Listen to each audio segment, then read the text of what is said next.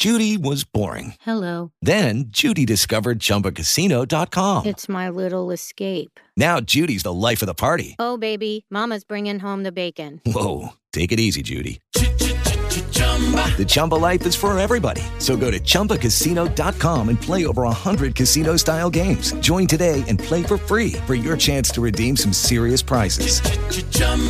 ChumbaCasino.com. No purchase necessary. Void where prohibited by law. 18 plus terms and conditions apply. See website for details. All we say to America is be true to what you said on paper.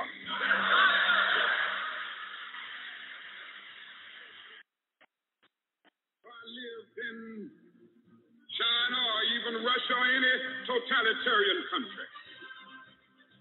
Maybe I could understand some of these illegal injunctions. Maybe I could understand the denial of certain basic First Amendment privileges because they haven't committed themselves to that over that. But somewhere I read of the freedom of assembly. Somewhere I read of the freedom of speech. Somewhere I read of the freedom of press. Somewhere I read that the greatness of America is the right to protest for rights.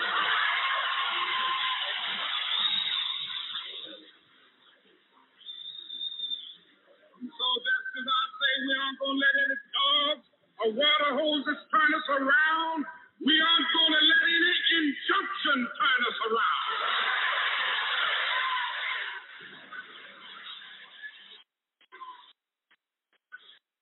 Well, I don't know what will happen now. We've got some difficult days ahead. But it really doesn't matter with me now because I've been to the mountaintop. I don't mind. Like anybody, I would like to live a long life. Longevity has its place. But I'm not concerned about that now. I just want to do God's will. And He's allowed me to go up to the mountain. And I've looked over and I've seen the promised land. I may not get there with you, but I want you to know tonight that we as a people will get to the promised land.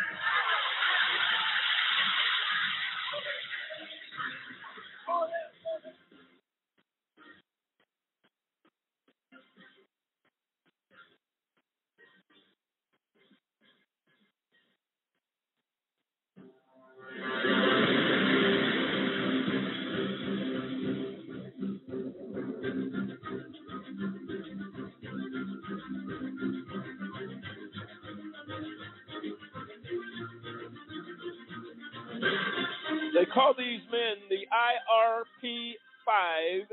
David Banks, Demetrius Harper, Kendrick Barnes, Dave Zappolo, and Clinton Stewart. The pillar or the poster child, if you will, of injustice. We continue the journey tonight as injustice runs down like a mighty stream. This is AJC Radio. We take off right now.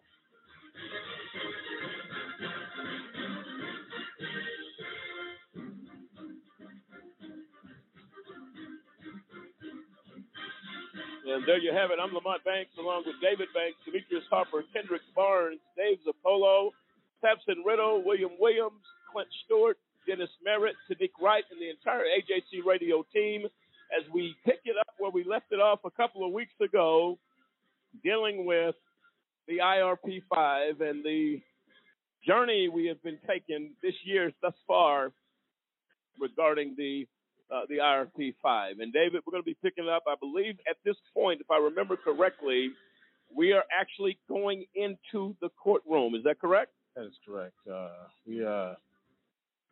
Just to give people a little background, the IRP-6 case is about a civil case being turned criminal by a prosecutor, presumably at the behest of some large corporation to eliminate competition in the law enforcement software space. It actually happened after 9/11. We lost 8 years in prison. and the constitutional rights and violations of law and violation of rights that happened at trial was so epic until it prompted a former federal judge to that's in retirement to actually speak about the case, which everybody knows is an unprecedented step for any judge to comment on the case. But the injustice and the violations of law and the Constitution were so grotesque until this judge felt he just felt motivated, really, and remiss not to say something about this type of injustice, finally saying that it's worse injustice to the IRP-5 that he's seen in 60 years in the law at the time. So, we're going to get into trial and look at the misconduct by the prosecutor, by the judge. And this is federal trial. You don't hear much about federal prosecutors and federal judges engaging in misconduct. Really, nobody ever talks about it. But again, like Lamont said, we're the poster child for government misconduct, judicial misconduct, prosecutorial misconduct, and just injustice all the way around. All right, and we intend to do that, folks. Feel free to dial in tonight to 646-200-0628, 646-200-0628 as we continue this journey. Samson, your thoughts on this? A couple of weeks removed from this, but your thoughts as we get ready to actually enter the courtroom, and I believe that is where the jury is picked day one, I believe, and all these things happen, and assembling a jury and all these things. Give us your thoughts. Well, I mean, I think you're going to get it laid out where, you're going to see,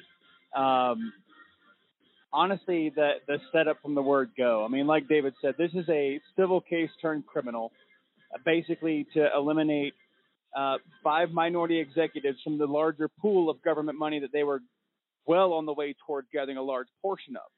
Now, the fact of the matter is as we've heard, they developed a software that was, the likes of which nobody had ever seen before. Larger corporations had tried to invent it and failed for years. So all that to say that is the root behind why these gentlemen were set up, in my opinion. That is the root cause behind why, a district attorney, why a federal judge, why all these personnel gathered and rallied behind a single force and motive, that is to take down the IRP-5 and put them away for as long as possible while stealing the software that they worked so hard to develop. The fact of the matter is they didn't want to let them at the table, much less give them the big plate.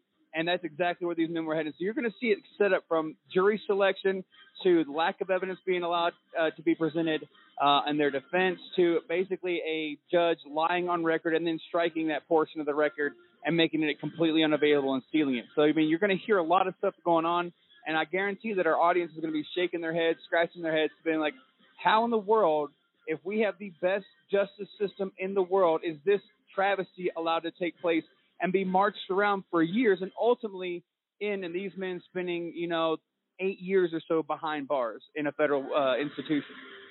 No, absolutely right. And for the record, the greatest system left the building. I don't even know if it's ever been the greatest system in the world, given what we have seen thus far. And this is something that is a continuing problem in our justice system, in our system, in regards to justice.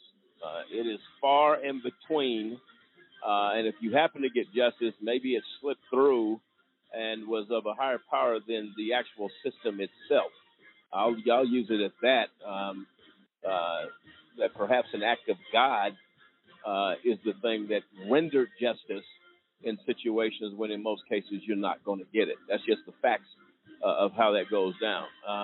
So we're going to come back. We're going to deal with all of this, entering the courtroom at the federal courthouse in Denver.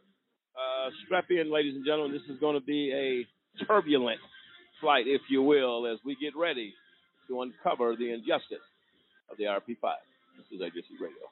Be right back.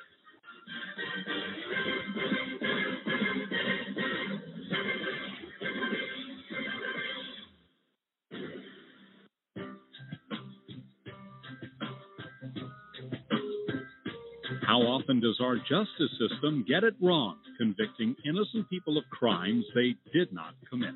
A new project by the University of Michigan Law School and the Center for Wrongful Convictions at Northwestern University School of Law tries to answer that question. In the last 23 years, more than 2,000 people have been convicted of serious crimes and later exonerated, according to the National Registry of Exonerations. By far, the largest segment was almost 1,200 defendants falsely convicted because of large-scale patterns of police corruption, generally in drug and gun cases. Of the remaining 873 defendants exonerated, nearly half were wrongly convicted of murder, and of that group, 101 were sentenced to death. On average, it took more than 11 years for a conviction to be set aside. Why does the justice system get it wrong? In homicides, the biggest problem is perjury and false accusation, most often by supposed eyewitnesses. False convictions in adult rape cases are primarily based on mistakes by eyewitnesses, while false convictions in child sex abuse cases are often for fabricated crimes that never occurred. 2,000 exonerations may seem small in a nation with more than 2.3 million people behind bars, but there are far more false convictions than the report contains. Most false convictions are never formally challenged, and those convictions that are successfully overturned receive little or no attention from the media, according to the report's authors.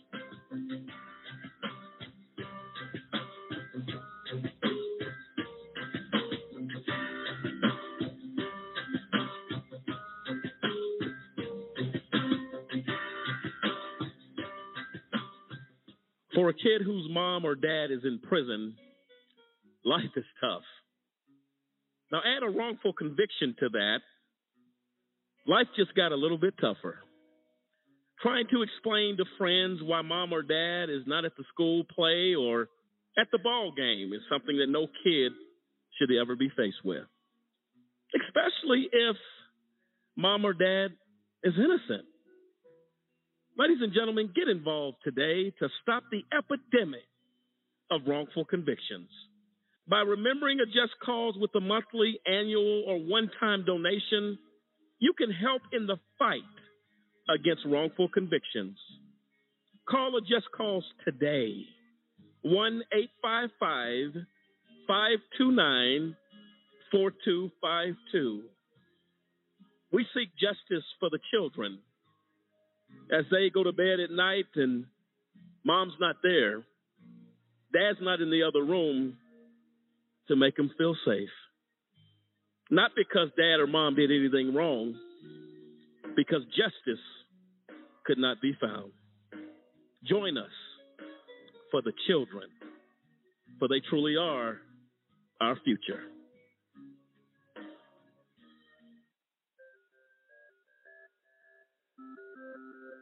The United States houses more human beings in prisons than any other country in the world. This is true whether you're counting total numbers or in relation to population size. This wasn't always the case. The number of prisoners in the U.S. began to rise dramatically in the 1970s. So what changed in America compared to other countries?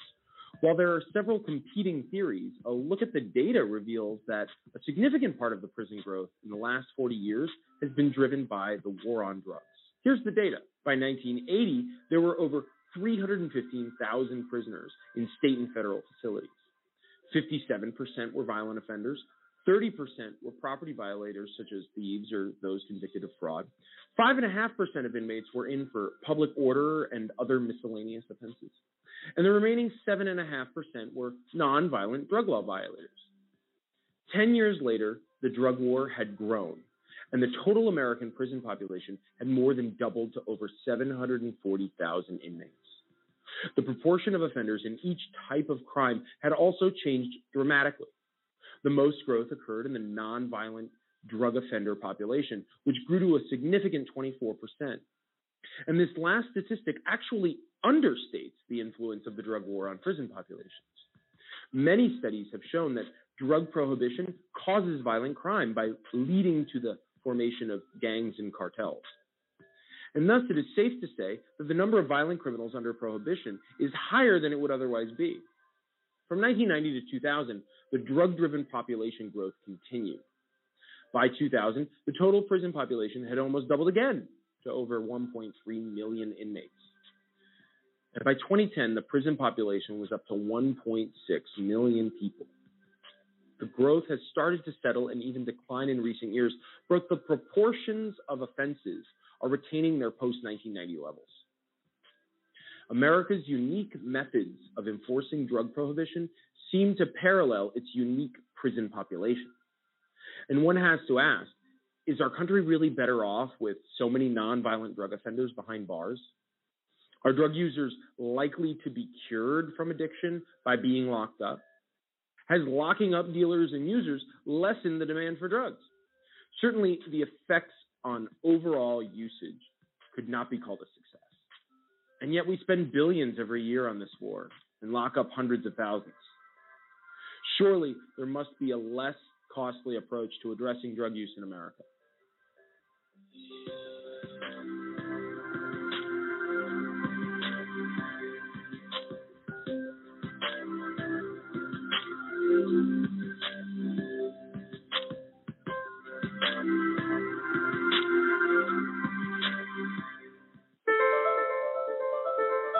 There's a lot of mud when it rains here, and it makes it really hard to find food. There are car bombs every day. My mom worries about me when I go out. Every time I hear the alarm bell go off in school, I think it's an air raid. Sometimes I have nightmares about it.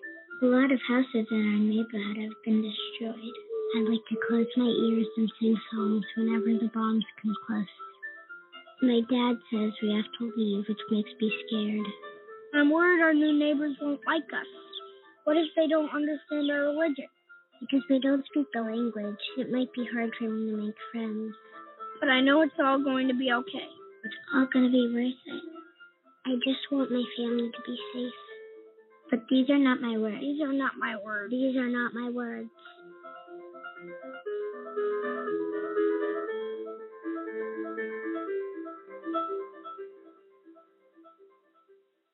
We have a big problem, and we need your help. It's happening on college campuses, at bars, at parties, even in high schools.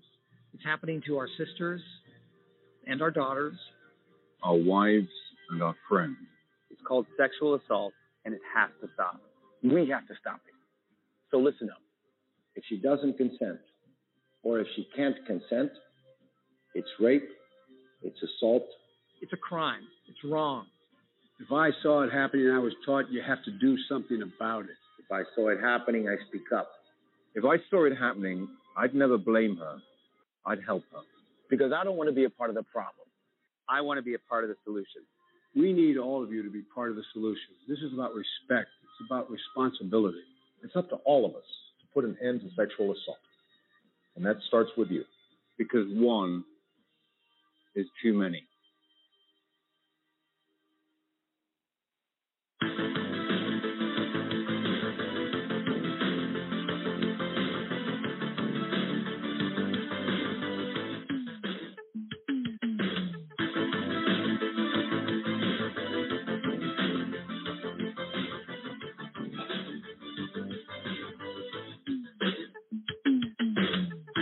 Welcome back, ladies and gentlemen, to AJC Radio tonight, where the IRP5 Story of Injustice continues on this radio program. And we're going to invite you to dial in tonight to chime in on this conversation, 646-200-0628, 646-200-0628, as we continue this journey. We have made it from the raid that happened at the facilities of the IRP5 down to the actions of the improper behavior at the grand jury and the testimony of LaWanna Banks Clark, spending days there. I believe, as we said before, when we get further down to her, contributed to the death of LaWanna Banks Clark. The type of grilling and things that she went through was absolutely unacceptable and should be labeled as criminal. Thus, I believe, resulting in the death of LaWanna Banks Clark. Before we get into that, there was some current news we forgot to share with you. We're going to share with you now regarding a officer that pulled over a gentleman, an African-American gentleman today. Was that today? Tanique? I'm not sure if it was today or yesterday. Okay, what happened? What happened? The 21st?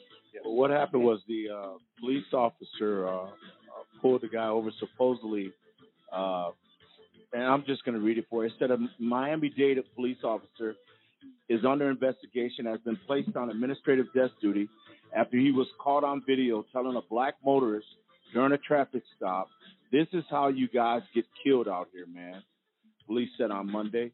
Jerrison Nicholson, 29, was on his way to work just before 9 a.m., June 15th, when an officer on a motorcycle pulled him over in North Miami Beach for not wearing a seatbelt.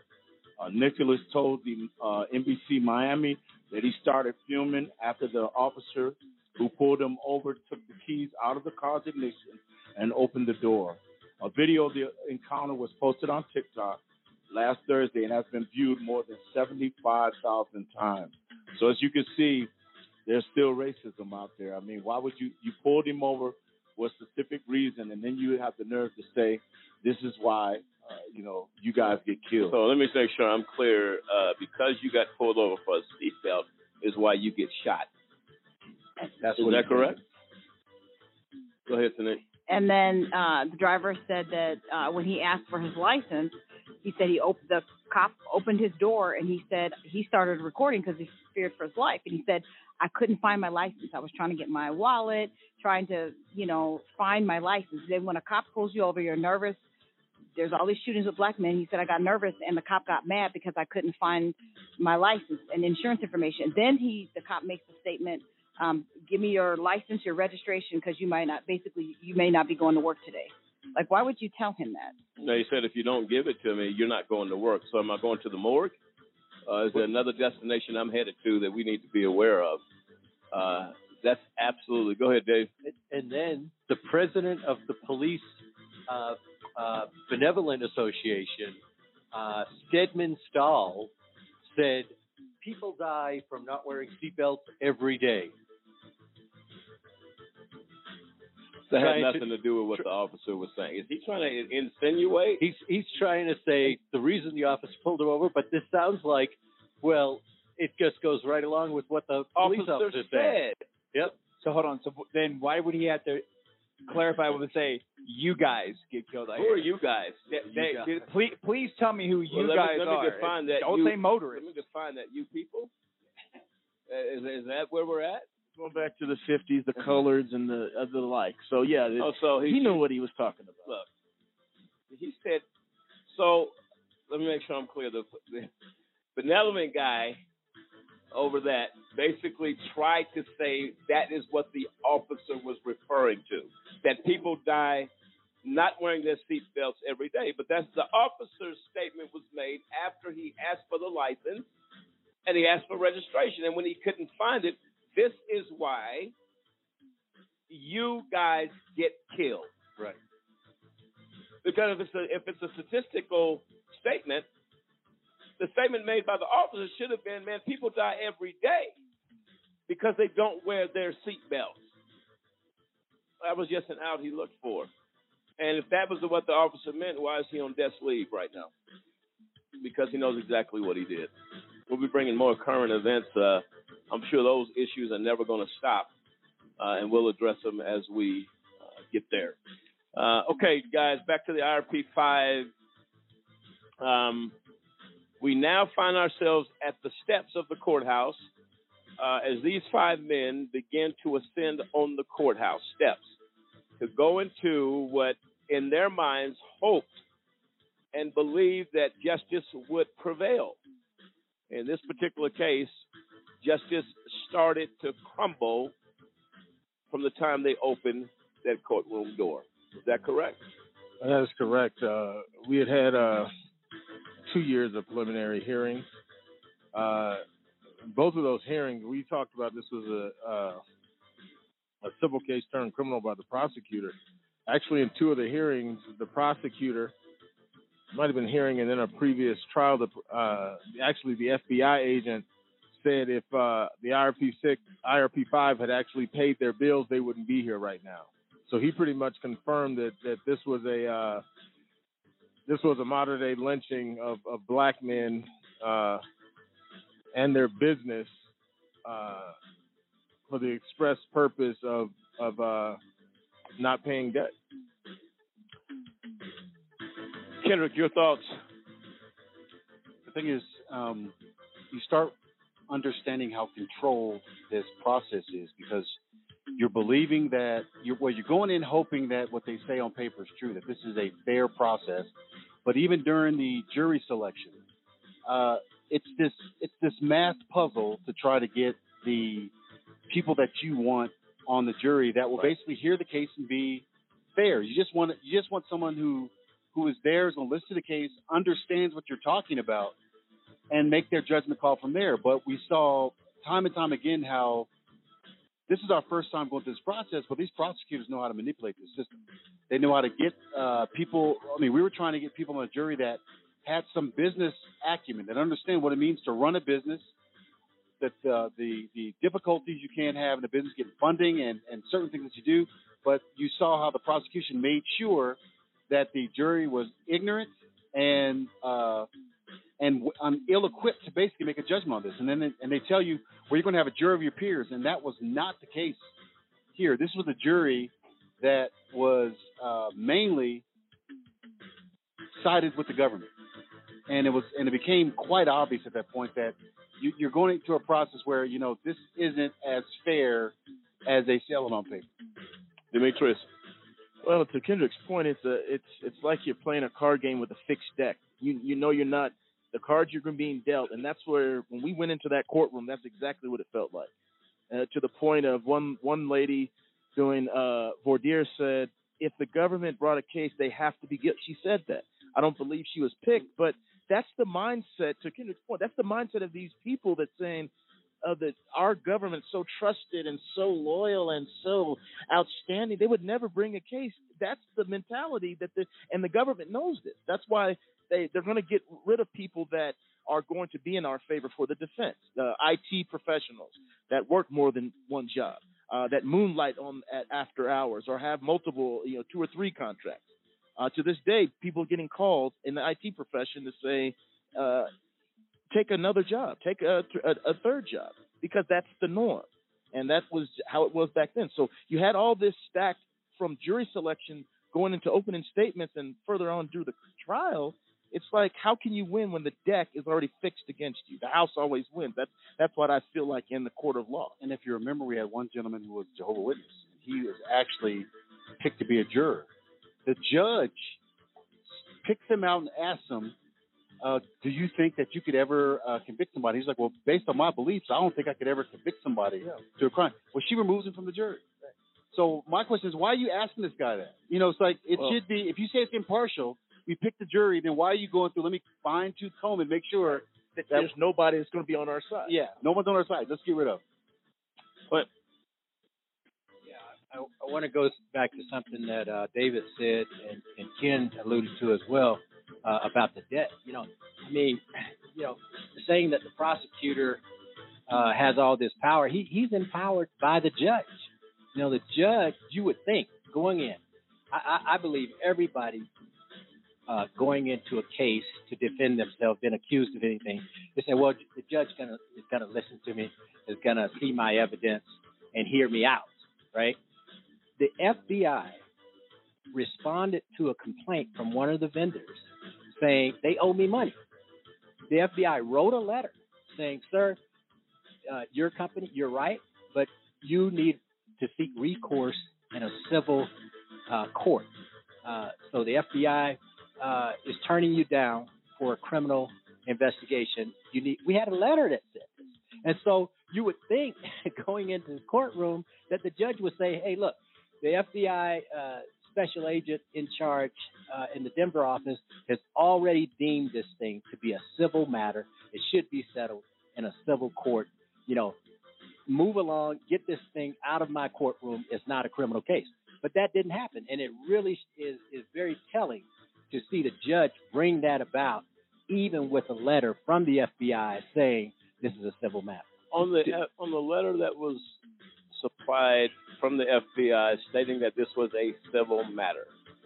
Was that presented to the court? Number one, it should have been presented prior to even entering the courtroom and dismissed by the judge. Well, as far as any criminal proceeding. Well, it was presented to the prosecutor.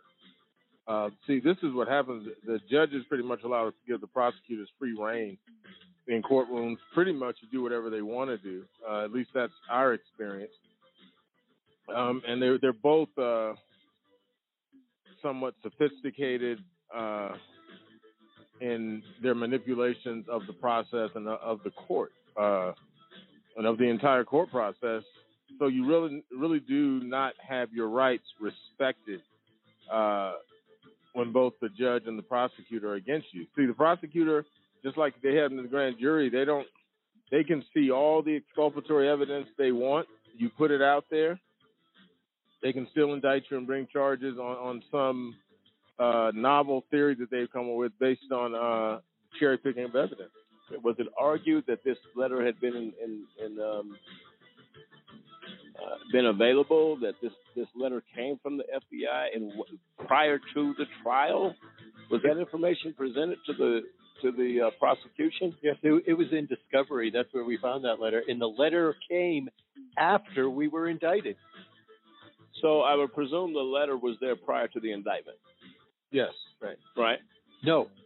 The person contacted the FBI after we were indicted. No, I got that. But the letter was in circulation stating after the FBI did their investigation that the FBI said we cannot go forward. This is a civil matter, which means the criminal matter is off the table. Right. That would be the case. Right. But that was also ignored and kind of pushed out of the way as if the letter didn't exist, but in reality it did. Well, we didn't know about it. The prosecution Got gave that. it to us in discovery. So we found it in discovery. They already know about this. And, my point is the judge, if the judge had any integrity, well, in the light of the FBI, who is supporting the prosecution, that you've already ruled on this matter in your house, that this is not a criminal matter. You have it in writing, signed by the authority of the special agent in charge. This is not a civil matter. We recommend you seek recourse in civil court to get your money back. So that's very clear. So that statement was made? No, it was a letter. It's written in writing. Right. To seek legal recourse as a civil case. Right. Exactly. And they said they had no jurisdiction. This is your best advice to them as the senior agent in charge in Denver, that they should take legal recourse through civil matters. Right. Well, and just keep in mind, the prosecutor has discretion to bring charges. I understand the that.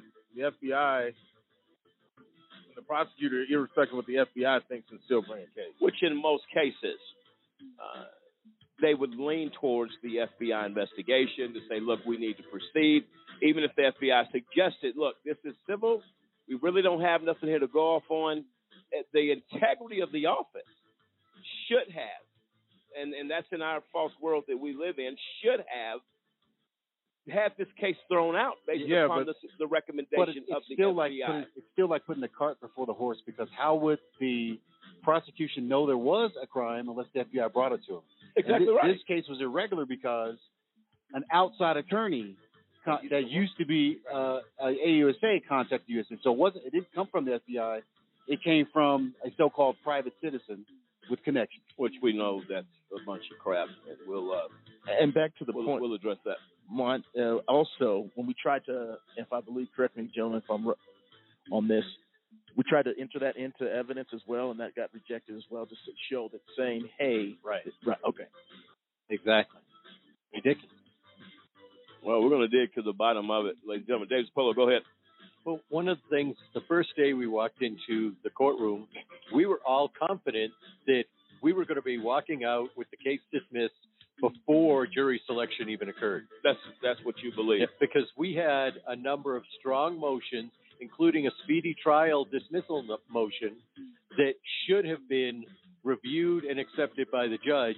We walked in, and within 30 minutes, denied. Okay, let's go to jury selection. You guys had reached the date beyond speedy, which is what, 6 months? Oh yeah, 180 days? we had one point. Right? Go ahead. We had one point where there was a 1 year delay where nothing happened during that year, which automatically qualifies you for violation of speedy. Correct. Which is according to law, which is insane. That shows you the insanity and the arrogance of this judge. Right. It's automatic. If the clock stops at 180 days. Right. You're telling me this went beyond a year, and that's federal and state. Right. Speedy is speedy. So that's a violation. The violation of due process. Of constitutional right. And which absolutely. So the violation of due process happened here. When you guys went in the court that day, the judge's job was to dismiss the case based upon violation of speedy. Right.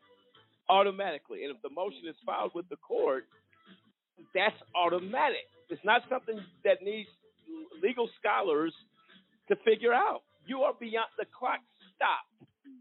And once the clock stops and we're still sitting out for a year doing nothing, then you're in violation. Obviously, the attorneys and the judge, one reason we went pro se is because the attorneys they were so busy, the court-appointed attorneys at this time were so busy trying to get us to take a plea deal, they really weren't doing anything to build a defense.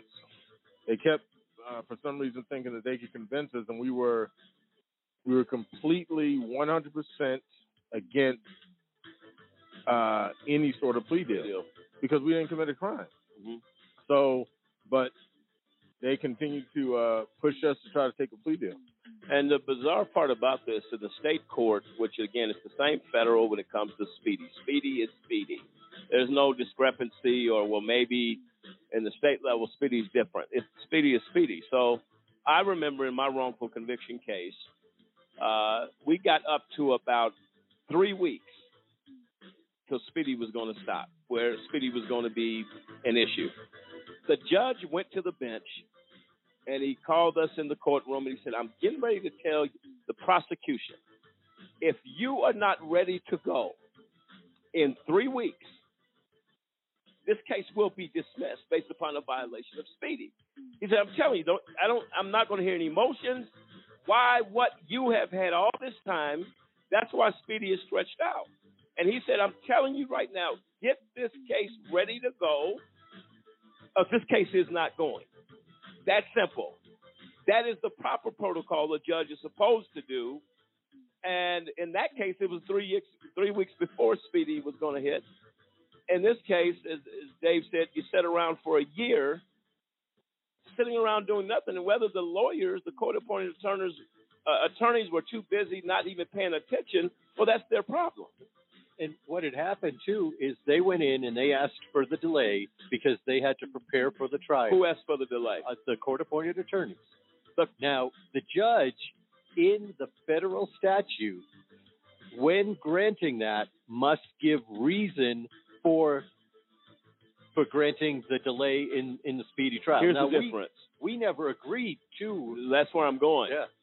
You don't get a delay and waive speedy without the defendant's approval. Right. And we never approved that. And the judge is supposed to say, are they aware what happens upon waiving speedy? And she has to have specific reasons for the delay and must have periodic updates as to how things are going. And none of that happened. But here's the difference. See, this is why you guys, is why they did this. Look, even if she had reason, the 5 defendants must agree to waive speedy. Doesn't matter what she thinks or what's going on. You are 6 months past the clock stopping. But because she thought she was untouchable, you guys would have had to say to the court, the court is going to ask you, do you waive speedy? Are you aware of what this means? And make sure you're very much aware of what waiving speedy means. That means the clock is not going to stop. That means we can go for a long period of time doing what we're doing. That is supposed to be told to the defendants. I think in the end, we capitulated and tried to go with the attorneys. But what ended up happening was the judge granted even more time than the defense attorneys asked for, which was the bizarre thing. Was if, first of all, the case wasn't complex. The judge tried to say, as far as precedent goes, if a case is complex, they try to say that gives the defense more time to prepare their case and all this other type of stuff. On a complex case that has a lot of issues, this was not a complex case. So the way the judge got around it was she declared the case complex just by the number of documents in the case, which half of the documents were illegally seized church banking records. So the case was not complex. The issues were not complex. The prosecutor had to cherry pick, needed time, I suppose, to cherry pick through the evidence to try to come up with a theory. And another thing I think what was going on, the defense attorneys wanted to be able to bill the government for hours that they claimed they were actually doing work on a complex case. So they billed the court, because they're court-appointed CJA attorneys. They continue to bill the court for hours they claim they're working on what they had all come together and said was a complex case, which was not complex. Not complex at all. And I think I point out the Speedy issue to point out the lack of integrity by Judge Christine Arguello. It was her job to stand up and say, are you aware of your rights, defendant 1 through 5? You don't have to waive Speedy. That is your choice and yours alone. That's what should have been told by this judge. And it has not, even if the attorneys failed, the judge's job is to ensure once that clock stopped that you were made aware of your rights. You were made aware that this happens if Speedy is waived. And if you don't want to waive Speedy, it's within your right not to. But so from the beginning and from day one, this judge had no regard for due process, period. She made up her own rules as she went. And as a result, these 5 men, from the beginning, from the first day they entered that courtroom, corruption was at play. There's no other way to put it. Go ahead. Well, and one of the things that we looked at is when we went in after the indictment, and we could have said we want speedy trial, we want this done in September. And if we had done that, almost all of the interviews that the prosecution brought into the courtroom were done after that September. You look at, they changed their theory of the case after the indictment. It just was ridiculous to see all that happened in that 1 year delay that, again, we agreed to a few months, but the judge gave our attorneys a much longer delay. That delay gave the government more time to prepare their case, too. Absolutely right, which means the prosecution may have not been prepared. They weren't. Absolutely not prepared. Number one, they had no case from the beginning, and the judge gives them a gift. And so you give them, the prosecution, the government of the United States, you give them a year to create a case. And they still failed miserably, but you gave them a year. An extra year. An extra year. 2 years when we got to trial. Yeah, because we got indicted in, May of 2009, and we went to trial at the end of September in 2011.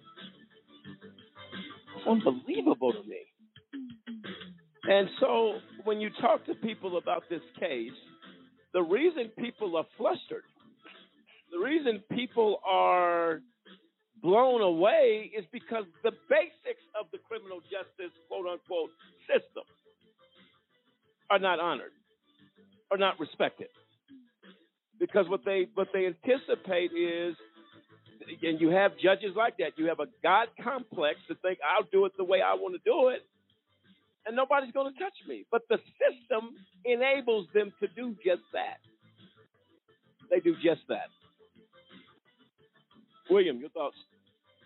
You know, as you were talking, I was reminded, I saw on the show the other day, the lady said, remember, it's the U.S. legal system. not the U.S. justice system. And what she was implying is how the system is used to manipulate cases like this.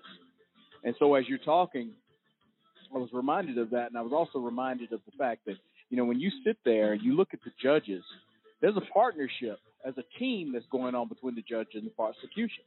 A lot of times they build that relationship. That's their prosecutor.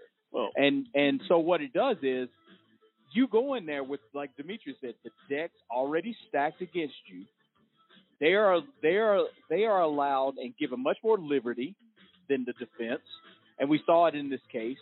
The defense was not allowed to provide evidence or the witnesses that they wanted. But however, we're sitting there talking about the prosecution was able to a year to craft a case. And you think about that. And a false narrative. So in other words, they were able to be a script writer. Think about it. They were no different than Steven Spielberg or somebody else. They were able to put together an Academy Award-winning performance. And the judge allows this stuff. And this is what happens in our legal system today. And so being a part of this, seeing it happen, and you realize you go in there with everything already stacked against you. There's bias with the jury. Jury's already looking at you as if you're guilty, and they're allowed, and the prosecution allows them to paint the picture, a complete picture to the jury, so they can reach the outcome that they already wanted. They already knew before it was even started that they wanted a guilty plea. Everything is a guilty verdict. Everything is set up to end at that result. And no matter what you say or do.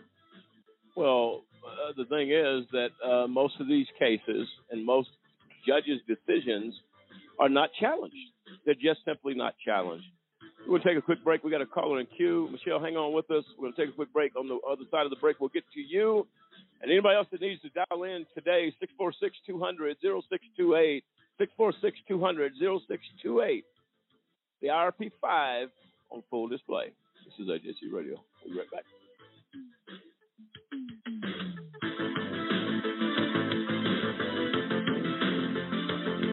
History is important because it shows where you're coming from and where you're going.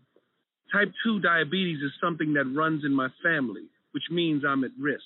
In fact, 1 in 3 American adults are at risk for developing type 2 diabetes. And knowing this, if I do nothing, that family history becomes my family's future. And my family is too important to me for that. Take the risk factor assessment today at AskScreenKnow.com. Do you know anyone who's been sent to prison who's innocent? The United States is experiencing record numbers of exonerations in cases where people were wrongfully convicted of crimes they did not commit. If you believe that no one should be sent to prison for crimes they didn't commit, there is something that you can do today. By remembering a just cause with a monthly, annual, or one-time donation, you can help in the fight against wrongful convictions. Call a just cause at 855-529-4252 or visit a-justcause.com and click the donate button. A Just Cause is a 501c3. Wrongful convictions are wrong. Let's be the voice of those who can't speak from behind the wall.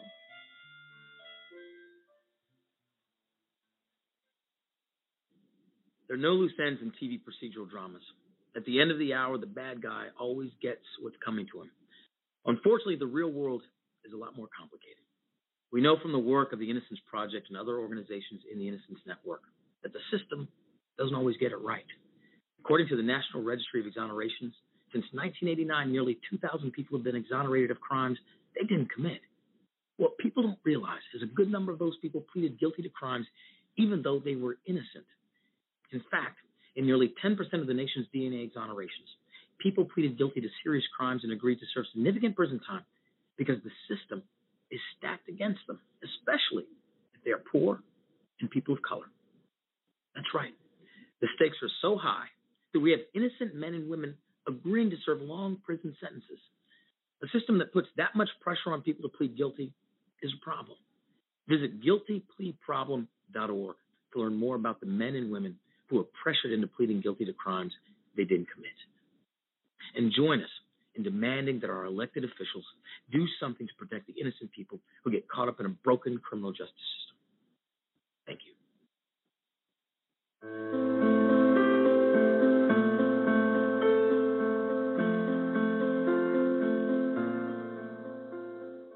I stand for equality. I stand for individuality. I stand for peace. I stand for diversity. I stand for dignity. I stand for respect.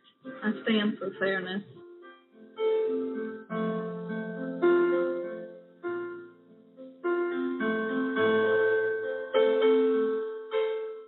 Red, yellow, black, white. We're all the same color. When you turn out the lights.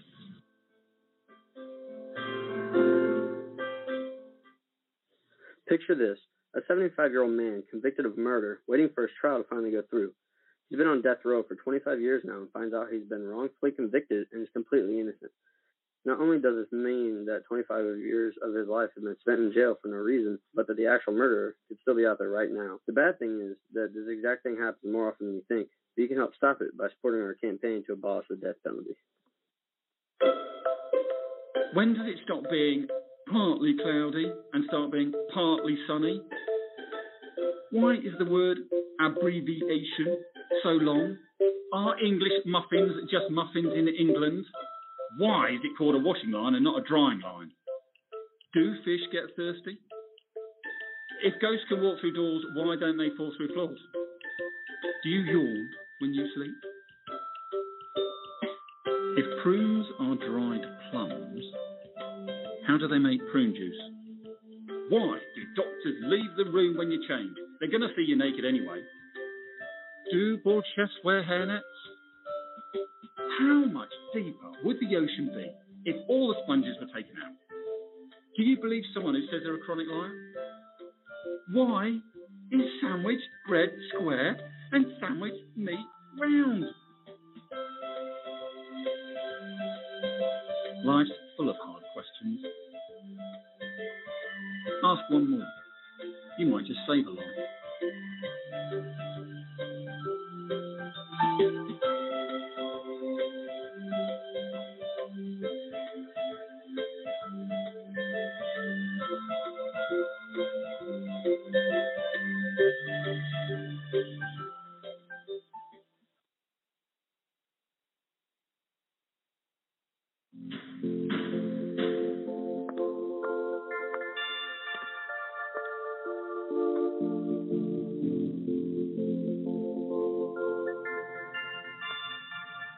You can't sit here. Don't add her to the chain. It was just a joke. We're not friends. Why are you talking to me? You started it. It's so gross. Lame. Loser. Weirdo.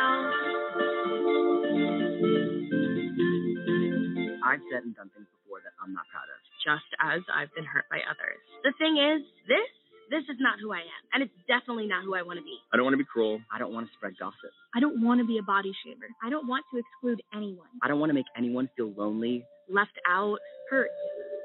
We have the power to be more.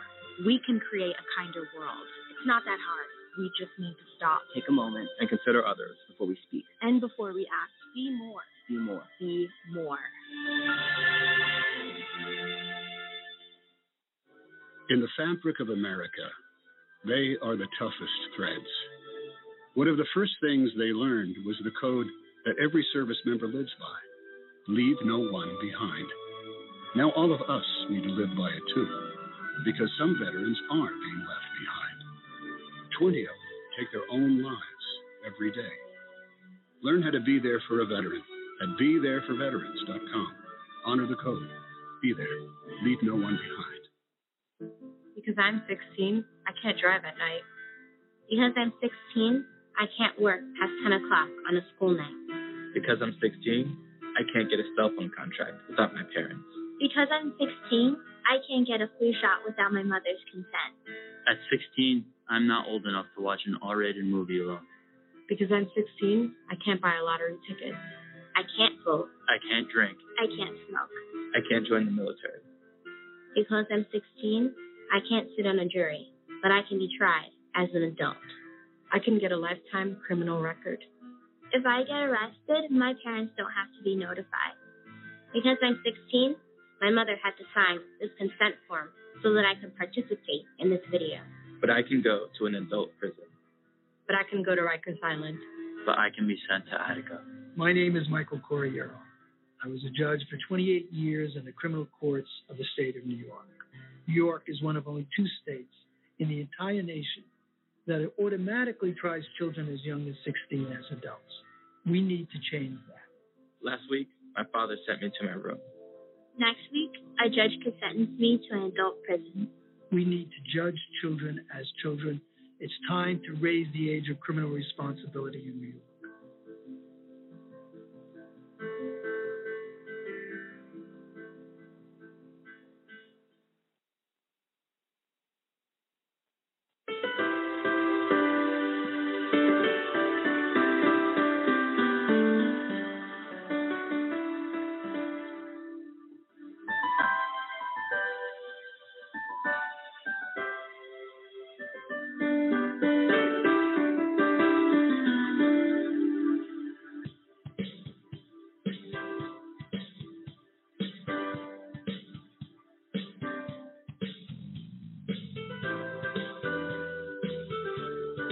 And welcome back, ladies and gentlemen, to AJC Radio tonight.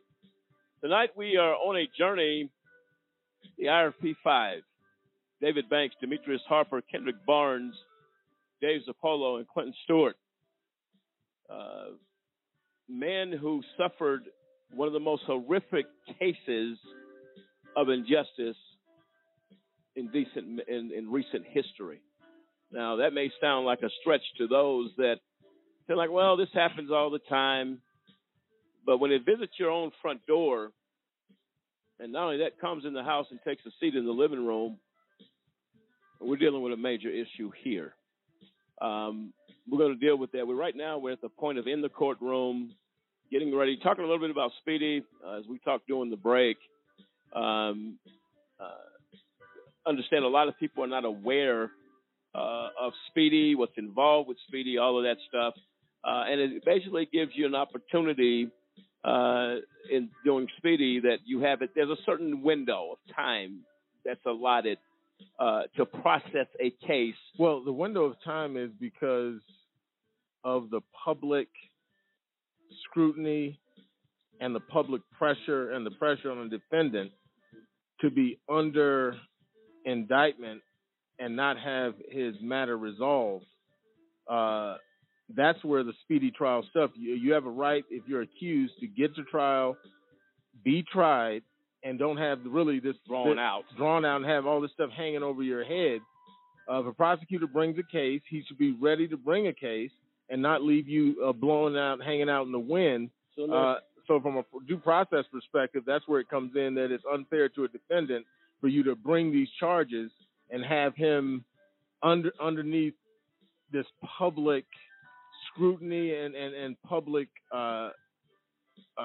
bad public reputation from the indictment without getting a resolution to it. But not only that, but not giving the government or the prosecution an opportunity to create this theory of a case when he doesn't have one. Right, and because the prosecutor shouldn't be irresponsible enough to bring charges unless he's ready to go to trial.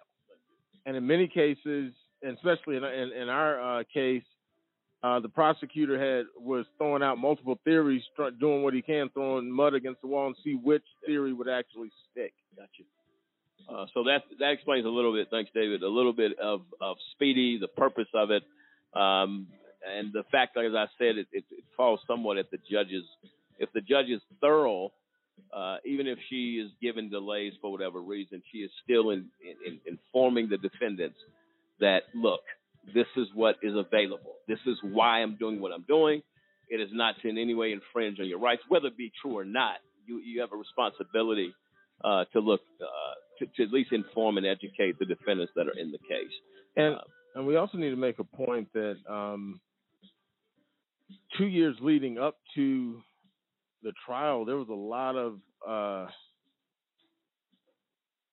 stuff. You talked about Speedy taking forever to get there. We pretty much sat around doing nothing.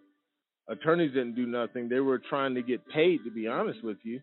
And they kept trying to force us to take a plea deal. What people don't know is that prior to trial, I can't remember how many months, and sometime we still had some hearings and stuff, but prior to trial, we actually fired our attorneys at the same day in the same room because we would ask our court-appointed attorneys, we talk about an issue, we provide them with information, and then we would come back, mention the information, and say, well, where'd that come from? They didn't remember we even talked about it. So they were so hell-bent on getting us to take a plea deal until they really weren't even they're just billing the government for their court-appointed fees just so they can make money and trying to get us to take a plea deal and really not working on the case. And so ultimately we had to fire And them. if you remember in that first year, they were supposed to be flying out to D.C. and New York talking to our witnesses. And in that year time, they never talked to one witness that supported our case. Not one. Who was supposed to speak with them? Our court-appointed They attorney. never did it in a year? In a year. Never. And David, that was December 2010 that we fired them. And that's recalled because we had like 8 to 10 months to prepare for trial at that point. Because once we fired them, obviously we need time to prepare for trial as pro se defendants. Because that was our only option. Either they weren't going to aggressively defend us, so we had to go defend ourselves and defend our innocence. So you guys went into a courtroom based upon the fact that these attorneys did not do their job. Yeah, we had to fire them. If you're not going to get represented and just going to sit around, take a plea deal, they really weren't motivated to put up a aggressive defense for our innocence, even though all the evidence was there for them to do so. Well, I think we got a caller on the line. Just one moment here as they connect her. Michelle, you with us? Yes. All right, go ahead, please. I was wondering, this judge is obviously biased and broke several laws. Is there anything that can be done to her? To me, she needs to be thrown off the bench. She should be prosecuted. She's supposed to be impartial and over the whole process. And she did everything she could to lock you guys up when there was no evidence that you were guilty. Can't something be done to her? Well, I'll tell you this, David. I'll let you field that question, but I can tell you, in a perfect world, absolutely yes. And with a perfect system, absolutely yes. In a system where we have taken the justice name off of the door and off of the title, remains to be seen. David, go ahead and chime in on that one. Judges police judges. In many cases, police their own, and they look at conduct. For prosecutors, the DOJ reviews misconduct for prosecutors. So, the prosecutors are part of the DOJ. Judges look into misconduct by judges, and if you look at the statistics of all the judicial complaints, almost 100% of them are thrown out. If another judge files a judicial complaint against another judge, they're typically looked at. But if a complaint is filed by a defendant or just an average person about what the judge was doing to them, then never gets any sort of it just gets thrown out, and those are the statistics for judicial complaints, period. No, absolutely. Michelle, does that answer your question? Oh, I believe, is she still with us? Okay. Michelle, if you're listening, that should answer your question. Look, we would hope through advocacy, through people not remaining silent in situations like this, and speaking out and coming out in numbers to call out a judge for this type of behavior. You would hope that change would be implemented. The system is in a very deep state of corruption. And as David said, judges police judges. And so what are you going to do if it's a political arena? It's a crony system. If these are their friends, they're not going to do anything. Well, judges understand judges, so judges are sympathetic to judges. In the vast majority of cases, you do get your exceptions where a judge might get chastised or sanctioned or whatever by the court, but those are very, very rare cases, and they're normally brought by a judge or the bar or somebody. So an elite organization has to bring those type of charges. If you're just bringing complaints of misconduct, they're not listening to you. You're nothing to them. Well, I remember the judicial complaint that was filed on behalf of a just cause was critically clear of Judge Arguello, the conduct. I forget how long that complaint was, David. I don't know if you recall, but that complaint was very lengthy, but it was very precise, without question. Called out the behavior of Judge Arguello, and as if they just turned and looked the other way. Yeah, and obviously they don't allow you to challenge the judge's ruling. But if the judge engages in conduct, not only unbecoming of the office, but that's what they call extrajudicial conduct, which really is outside her scope of being a judge. This Judge Arguello stepped in and outside of her role to engage in misconduct. And Judge H. Lee Sarakin, who reviewed the case, he pointed out some of the issues with the prosecutors and the judge that amounted to not only misconduct but outright violations of the Constitution and law.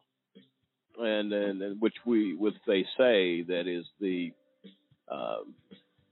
law that it should be respected. But when you have so many holes in respect and things being respected and the system not respected, you have a different system. That's what you have. Well, and I want to chime in on one issue. We were talking about the jury here earlier, and going through the voir dire process.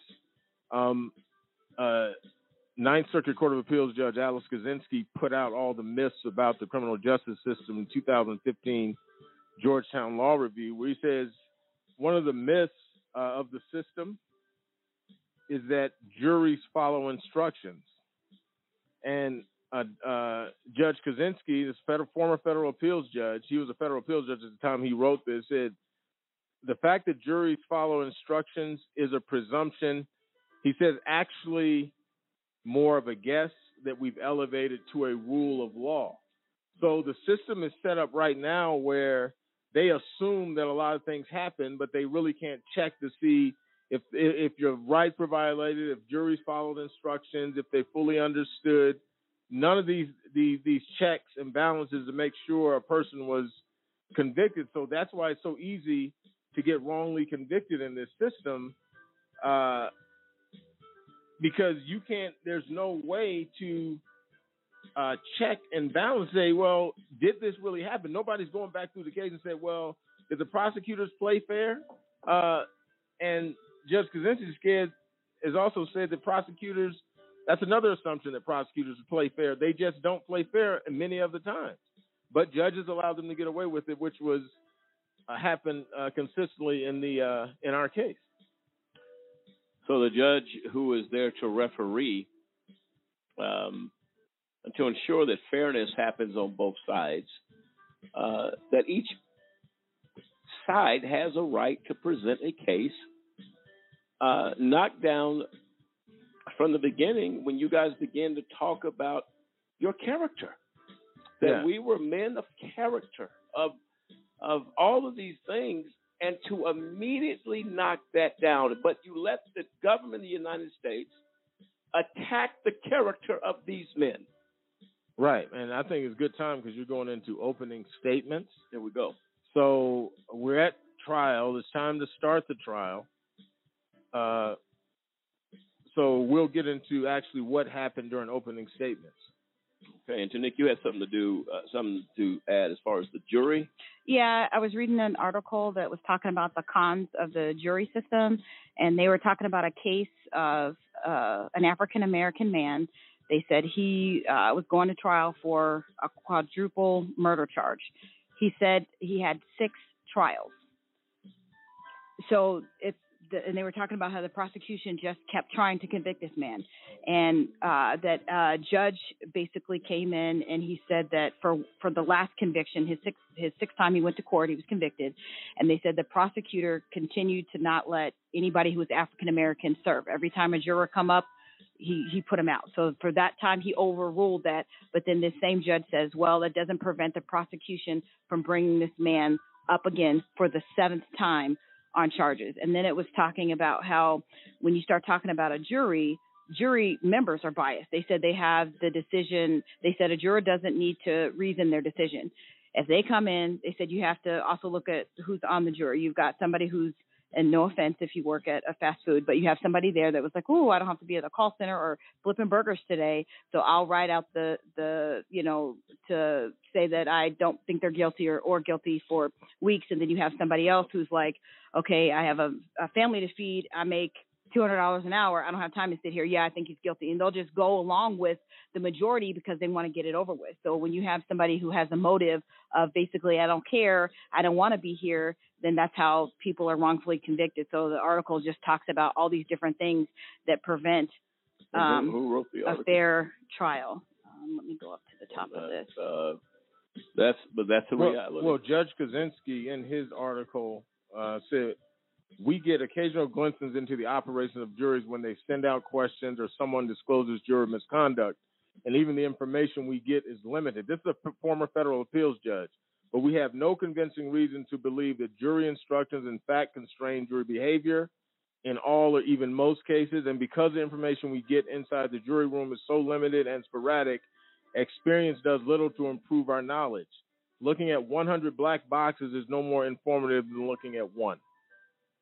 When you're talking about the black box on a plane, what happens inside of a jury room is pretty much enclosed in a black box. Nobody knows what really went on. And that's what Tanika is alluding to in that article right now, is that juries really can't be trusted. And many countries have abandoned the jury system for that reason. And she also makes a comment that it's not only the jury, it's judges. She said, if you look at the average judge, these are what our society calls elite. These are not, people who are poor for the majority that come. So she said, you're looking at elite population, and in our society, the elite has always thought they were better than everybody else. So she said, if you have this population, they're sitting before you, they have their own prejudice and bias. And her name is Natalie. I hope I don't butcher her last name. I think it's pronounced Rigoli.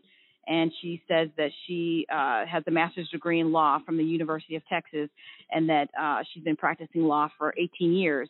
And through her experience, there's all these biases. And if you have all these biases from the judge to the jury, then that's why you have such a large wrongfully convicted population in prison. People, which the numbers add up to that.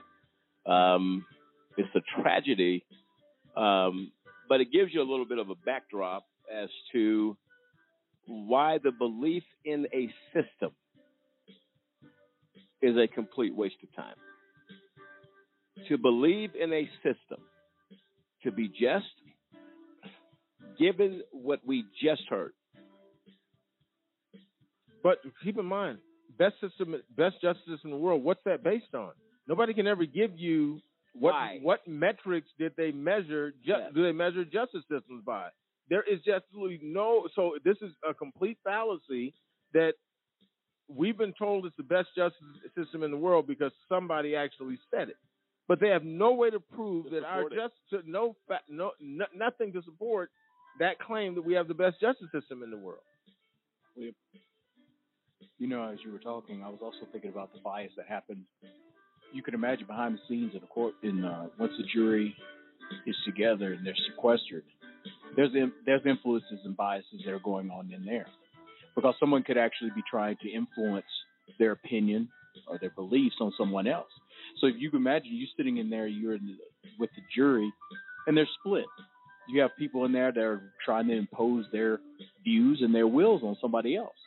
Now they basically have seen and formulated their own opinions, but this stuff happens, and you know it can happen. Well, whether they formulated their own opinions remains to be learned or seen, because how many people are intimidated and by people of the jury to say, man, we're not standing here all day. We're not going to do this. We're not going to make you feel. We're going to make you feel bad about holding to your position of not guilty, and we want you to go with us. Right. So then you have many personalities, strong wills. There's a lot that goes on with that. But we see that. I was just going to say, we see that growing up. You see people that fall victim to peer pressure and stuff like that. You can imagine in that kind of environment, the pressure that people are under, they're going to fall victim to certain biases, and people are going to try to influence them, impose their will on them, and things like that. So, that would be at play as well. Well, and on top of that, they tell jurors not to discuss the case at home with your family members. Wake up. You think that's happening? But that's what Judge Kaczynski said in his article. Yeah. It's based on assumption that they followed the instructions, that they were not biased. Now, who gets up when the judge asks, can you do this case without bias? Yes, I can do this case without bias. You don't know if that's true or not. You have no idea who this person is you're dealing with. Based on a couple of questions, right, they're going to sit on a jury. You don't know what their background is. Maybe they were ripped off in business. You ask all these questions and assume people are telling the truth, and that's where the system goes. It's fully based on assumptions. You assume the judge is going to do right. You assume prosecutors play fair, which Judge Kaczynski knocked down. Prosecutors don't play fair. And he says also that another myth is that the prosecution is at a substantial disadvantage because it must prove its case beyond a reasonable doubt. He said that's a myth. He's not at a disadvantage. No, I agree with that. And Tanique, was that everything on the article? Yes. All right. Okay. Well, we're going to take a quick break, David. Come back. And I presume you guys were all present for jury selection. Is that correct? That's correct. We're going to deal with that process, what happened, how many people were let go, because you're supposed to be firsthand up front to see exactly who these jurors are that were, and each side gets a chance to relieve or to remove people from jury duty. Was there any type of issue there during that process before we go to break, David? It's just not you're looking at it's not a very reliable process. Not reliable. So you got prosecutors, and you're trying to, it's almost like Kendrick was talking about, it's a game. So everybody game, I'm trying to, let's try to psychoanalyze a juror and see if he's going to be the type of juror that we want that'll become innocent. So there's this jockeying back and forth between defense and prosecutors to see who can get the advantage of the jury. So it's a adversarial competitive type system, and the guys are in there competing because they want to be top dog when all the smoke clears. And that comes down to what David alluded to. It's a game, and whenever you institute game theory to real life, you're going to have chaos. That's what happened in this case. We'll be right back. Feel free to call in 646-200-0628. 646-200-0628. The RP5 on the steps of injustice. We'll be right back. This is AJC Radio.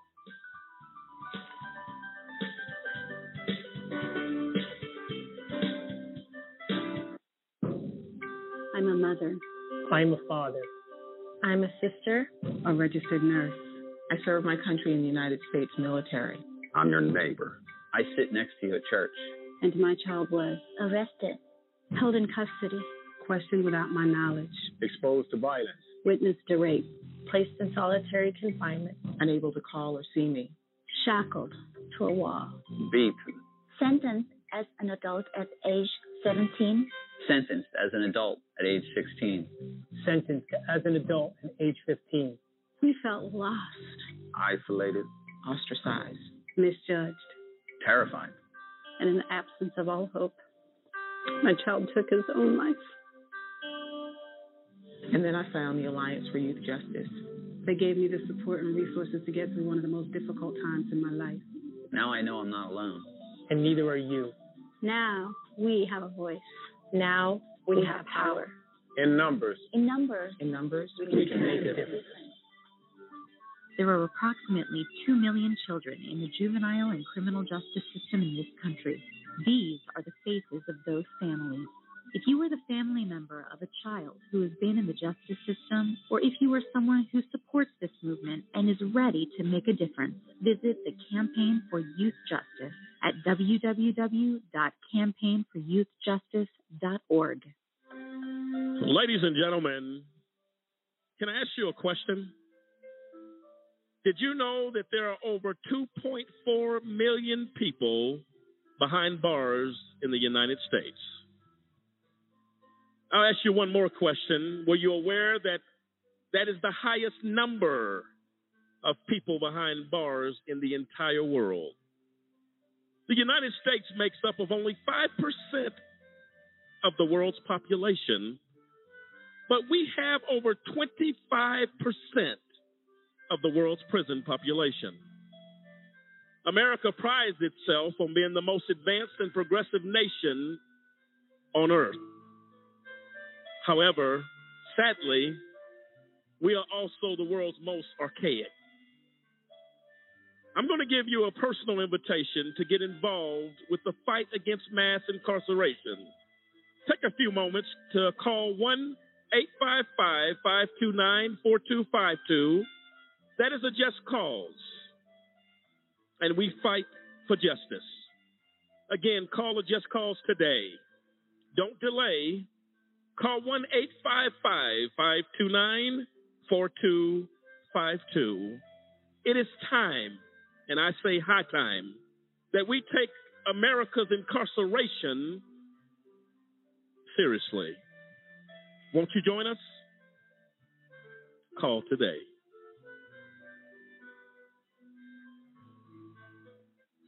Good morning, students, and welcome to Career Day. I hope you're excited to hear about all the great things you can do when you grow up. Hi, everyone. I'm Emily. I'm super excited to introduce my dad because he's my hero. When I was little, my dad was away a lot, but I was okay with that because he was doing this really important work driving ambulances in Iraq. Now he's at home, which is great for me because I get to see him every day now. And he's still the biggest hero I know because he kills all the ambulances and the fire engines where to go and rescue people when there's an emergency. I'm so proud of him. He's awesome. He's my dad.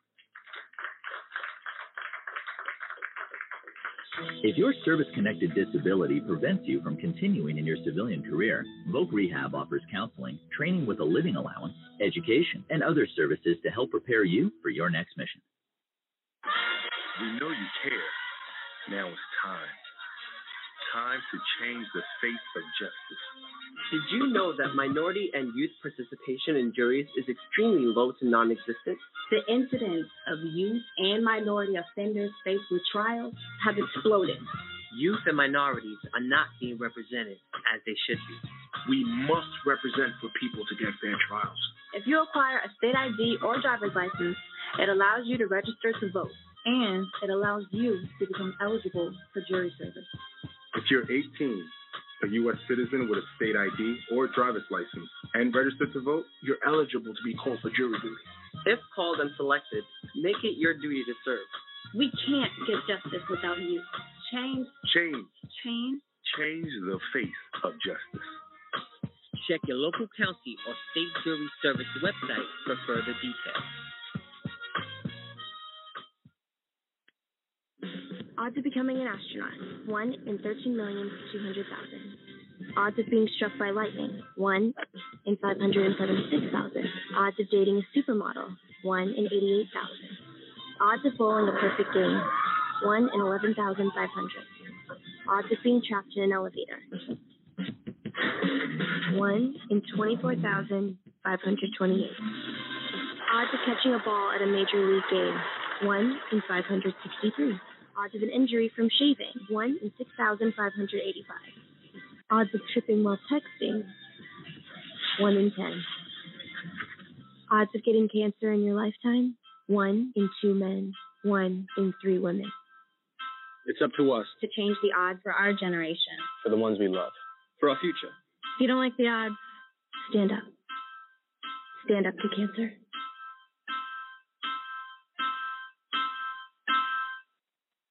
Meeting a teen girl online is actually pretty easy. You can go into any chat room and just start talking. Most of the girls are usually so insecure and desperate for Attention from older guys is totally flattering. They're so much more mature and understanding than the guys my age. Age actually works to my advantage. They like to brag to their friends that they're dating an older guy, so I just play along and pretend I'm really interested. Interested in the same things I am. You can talk forever and really get to know someone without worrying about looks or whatever. That's the best thing about Chatting seems unthreatening to them, so they lower their guard.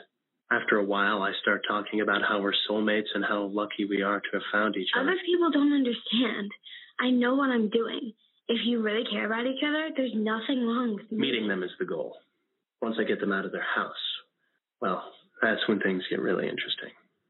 Online predators know what they're doing. Do you?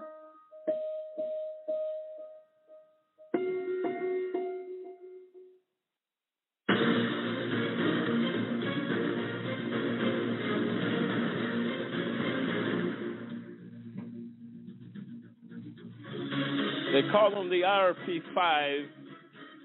David Banks, Demetrius Harper, Kendrick Barnes, Dave Zappolo, and Clinton Stewart are the recipients of the award of injustice at its highest level. And tonight we've been slowly but surely approaching trial for the IRP5. And we're going to get into that now, as now the defendants are in court and selecting a jury that will make a decision on the future of these men. And Demetrius, as you sit here tonight, and as you reflect back on that moment, walking into the courtroom, as Dave Zappolo just said moments ago, under this full impression that at some point this case would be dismissed, that this would not proceed to trial. But the actions, the selection of the jury, that process starting, of course, is the beginning, at least to make you know that this thing is not getting ready to end with a dismissal, but a date and a push for trial. Give us your thoughts. Well, Dave alluded earlier, we had 3 motions to dismiss, and within a matter of a few seconds, she denied all 3 motions: motion to recuse herself, motion for speedy trial, and a motion for change of venue. And she was hell bent on, we're moving forward with trial. Let's go to voir dire to get a jury selection. We went through that, which I think lasted a few days, and then we started the trial. It was a few days to select the jury? Yeah, it was a few days. So, again, this was something, to someone mentioned earlier, this was a push to, we were representing ourselves pro se, as David mentioned, so a lot of the inner workings on how you do lawyering, we were learning on the fly. So we started trial, I believe, the 26th of September, 2011, and we started opening statements, and each one of us had a chance to representing ourselves to say, "Hi, this is Demetrius Harper. This is who I am," and I got object, Your Honor. Again, I'm going to send stating my name, who I was, a man of integrity, a good father, all these things, and we were not allowed. I think after myself and another individual, they said, "Do not. This is not about your integrity is not put on trial," which I beg to differ. We were trying to tell them we're being accused of something, and we weren't able to put on a viable defense to say, "This is who I am as a man." What was the jury selection like? Did you approve of it? Well, I can't remember the actual. You really don't have a choice. It's basically, it looks fair on the surface because they give you this grid of jurors. Right. And your job is to pick the juror. You can at certain times you can interview the juror to get their insights on certain matters. But you also understand that while you're interviewing a juror, the prosecution is always listening. So the way you pick, it's almost a guarantee that your top 5 to 10 jurors that you want are going to have opportunity to get kicked off by the prosecution. You're never going to get them. Yeah, everybody has a right to strike jurors. And the defense is on both sides. Is that correct? Right. So many strikes by the prosecution and defense until they dwindle it down to a certain number that ends up being on a jury. The ones you selected, other ones got kicked, got that is on both sides. On both sides, yeah. And then the judge allows certain people that may be on the jury to say, I don't want to be on the jury. And they can have a reason to get off that jury for religious reasons, work. Maybe they have usually it's extreme circumstances, like if you have an elderly parent that you can't be gone for a long period of time, they'll let you go. But it seemed in this case the judge just took certain discretions to let people off the jury that might be, and all the ones that resist were people that could have been sympathetic to our case. So this is outside the selection? Yeah, this is outside selection. That the judge allowed people off. Correct. Yeah, the reality is, who wants to get paid a few dollars a day when you go to a normal job and make a living? Well, no, you're going to have, that's what I'm asking, I'm making sure I'm clear. You're going to have jurors that will ask to be removed, whether it's because they've had issues with law enforcement or cases with family members that they just don't want any part of it. There have been people released as far as for that reasoning as well. So, and it's really, I believe it's $50 a day someone is making sitting on a jury, but you get a sack lunch. No, you don't. You have to go to the cafeteria and get something. You're not even provided lunch, I don't think. Let me not, I don't know. Go ahead, Samson. Well, just to answer that, whenever I was on a jury, actually, they give you a per diem on top for your lunch. It's basically nothing, to get you. What is it? I think here, whenever I was on, I think it was like $15 for lunch.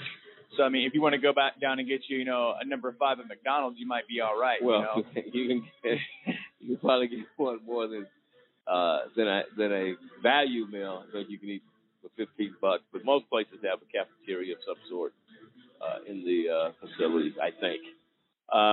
Okay, so we're at the jury selection. Anything standing? We're at opening statements, I think now. We're past jury selection. Yes. Yeah. We're in court. Okay. Yeah. So on that, Demetrius had said that they basically weren't allowed to talk about their integrity and who they were. Now, I'm thinking that when the prosecution got up, they had every opportunity to smear your reputation. They had every opportunity to talk down about you guys and your business in every sense they could bring up. Is that right? Well, I believe they went first. Obviously, they're the prosecuting. They're bringing the case. Right. When we came on after, each one of us had a chance to speak. He had AUSA Kirsch had his. Now it's our turn. And then when I started to speak, I'm going down maybe within my opening statement. I object, Your Honor. And that's where. And then I think we had a sidebar to saying, well, look, your integrity is not in question here, and that's a lie. That's a whole-faced lie. Well, to the point though is like they basically got to hear every negative thing that the prosecution wanted to say about you, each and every one of y'all, your business, your practices, and whether anybody wants to admit it or not. When you start talking about how somebody acts in business, you're talking about their integrity. You're talking about their character because that is how you do business. People can tell if you're phony, you're phony. If you got no integrity, you got no integrity. So the fact of the matter is again, as we've been pointing out the entire time, this thing was slighted against you guys from the beginning. Hey, we're going to let them get out the gate and throw as much mud as they want to. But when you want to jump in front of the water hose or up under the shower to wash some of that stuff up and say, no, this is who I really am. Oh, no, we're going to object to that. Well, let's just leave that cake on you. So the jury has already have a bias. They didn't have one walking in. Now because you've had your name dragged through the mud, now they have a bias at least. Well, and the issue is that if the prosecution or the government of the United States can speak to the character of these defendants, then by all means, the defendant should be allowed to speak to their character as well. Yeah, he is bringing a case where he's saying he's going to prove that this person did this, that there was a scheme, and these guys were scheming to, and obviously they want us to say we're going to prove that we were not scheming, we were men of integrity and all this other type of stuff. That's what we were trying to put through opening statements, but it wasn't allowed. And so the judge agreed with the prosecution. Yeah, and the point is, who objects during the opening statement? Nobody. I mean, that's the part that was crazy, and there was no legal precedent for the objection. Let me explain this to you. There is no legal precedence to object to an opening statement. That is the prosecution and the defense's theory of the case to present to the jury. So just like the prosecution puts it on thick that these guys, they'll come out there and say, this guy walked into a convenience store, shot the clerk, kidnapped a 13-year-old girl, but nobody says nothing. Yeah, I'm going to show you that he went in there, kidnapped the He's girl, a monster. shot a clerk, all this other type of stuff. He's going to try to say this is what he's going to try to prove. But when you try to prove that I'm trying to prove I'm a man of integrity, objection. That is as backwards as it gets. I've never heard of it. And keep one thing in mind. After, I believe I went second, so you had my four brothers after me. They weren't allowed to even speak to that because we got called to the as a sidebar saying your integrity is not in question here. And did anybody challenge the judge? We challenged her on other issues, not that issue. What do you do? The judge makes a ruling. We were. It was the lack of we did not. Judge, I'd like to know how my integrity is not on display here. All you can do really is object, and then they'll say, well, if you object, it'll be preserved for appeal. Right. That's it. It's not like she was following the law anyway. Right. She wasn't. It wouldn't help. It wouldn't help. And you got to look at the fact that we're pro se. The ones with the legal experience is the prosecution and the judge. So if they object to the opening statement, what experience do we have to say, Your Honor, that's unprecedented? We don't know. I mean, and if you don't have, to talk about yourself or, I'm explaining who I am or whatever, and they say objection, what else do you have to talk about? Well, once the judge, though, makes a ruling, it's irrelevant. Irrelevant. If you say, well, I object to not being able to do that, overrule, get on with it, you're done. Yeah. Right. Yeah. So if you get a crooked, corrupt judge, which we had, and then you'll find out they're crooked and corrupt at the appellate court level as well. Right. And people say, oh, you guys no, we're not talking about this stuff just to be saying that this stuff actually happened. That's and when we dig down into the issues at trial, you're not going to believe what actually occurs here. Who came up next? David, during your opening statement, what was the meat of your opening statement? Well, you try to say what you're going to do. Basically, I presented that, to the best of my recollection, I presented that obviously we're going to show that we didn't commit a crime, that we were extended credit, and that's what the evidence is going to show, that we were extended credit and we didn't go about to scheme anybody. Obviously, we're already nixed from talking about anything else, while the prosecutor sits there and makes you look like the devil himself. But that's pretty much it. So we're just at the very beginning. You're like, okay, we got to be able to prove the case. Our strategy was to obviously show that this was debt and not any sort of criminal scheme that they were talking about, and to talk about the business and things of that nature and how we conducted business in each of the transactions to defend against each of the prosecutor's charges. That's all you really can do. And it was not a complex case. So when you're done with opening statements, the prosecution then puts on its case. The government of the United States begins to put on their case. How does that start? We're going to have to refer back to the record, but he starts calling witnesses.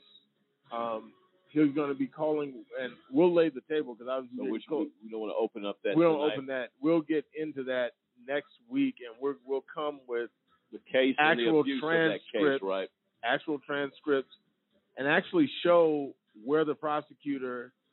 And we're going to put this in the backdrop of this was a civil case, and we'll lay down the case that Judge, former federal appeals judge H. Lee Sarakin said it was a civil case. A prominent congressional attorney said it was a civil case, and others said it was a civil case. Yet the prosecutor continued to present cherry pick through evidence and try to make us look like we were engaged in some sort of scheme. We're going to come right back, folks. We're going to play some audio to hear as we get ready to build up to next week's case as we hear this case for the government of the United States against the IRP-5. The holes in that case, the lack of a case itself. And that's the next week we're going to take. We'll take a quick break. This is AJC Radio. We'll be right back.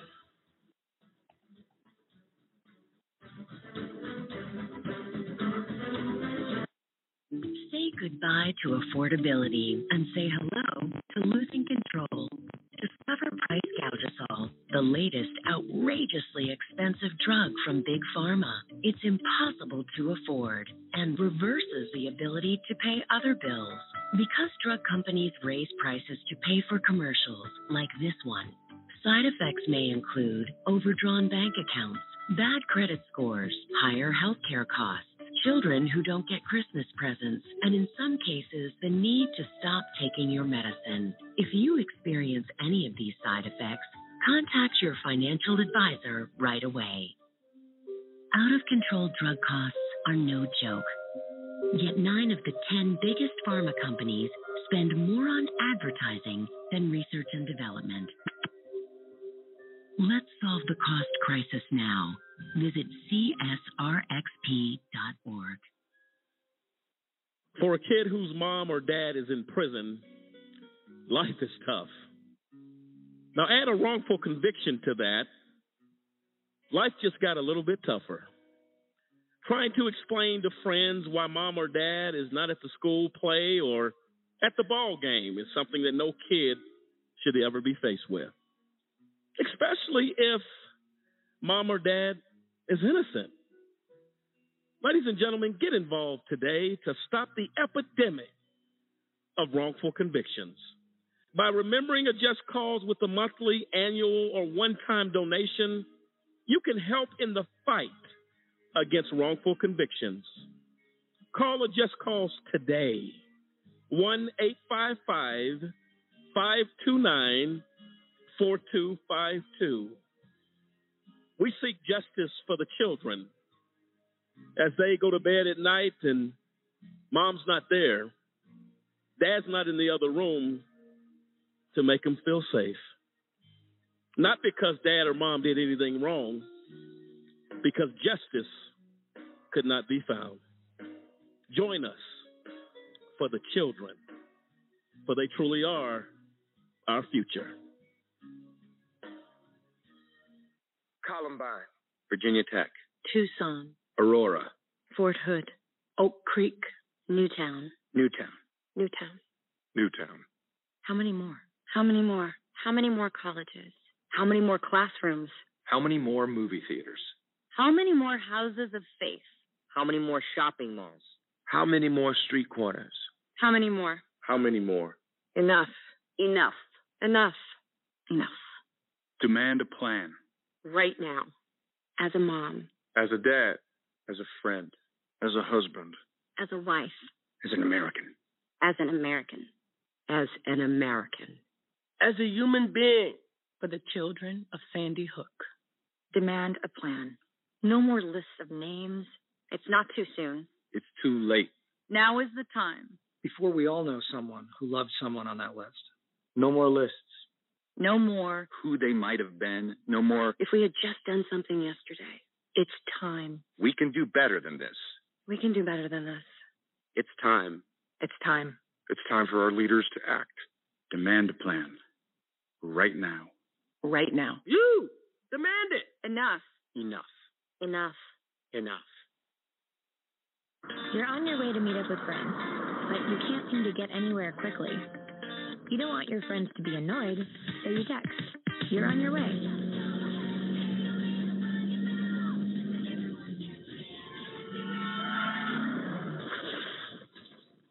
Five seconds is the average time your eyes are off the road while texting while driving. Make sure you get where you're going. Hey guys, I'm Jordan Sparks. I'm Chase Crawford. Hey, what's up? It's Usher. Hi, I'm Rachel Bilson. I'm Hayden Christensen. I'm Peyton Manning. Hey, we're Fall Out Boy. I'm Jared Archuleta. I'm Corbin Blue. I'm Kristen Bell. And we're the Jonas Brothers. Do something good for your community. Reuse bags and bottles and always recycle. Help us collect 1 million pounds of food. Help people prepare for natural disasters. Do something about homelessness. Anyone could be a rock star in their community. So then do something. Do something. Do something. Do something. Visit DoSomething.org to find out how. The criminal justice system has a set of rights created to protect you. But do you think it's really protecting us?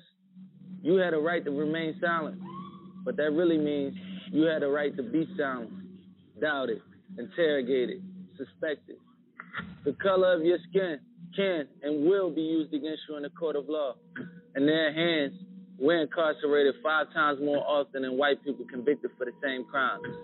You have a right to attorney during questioning.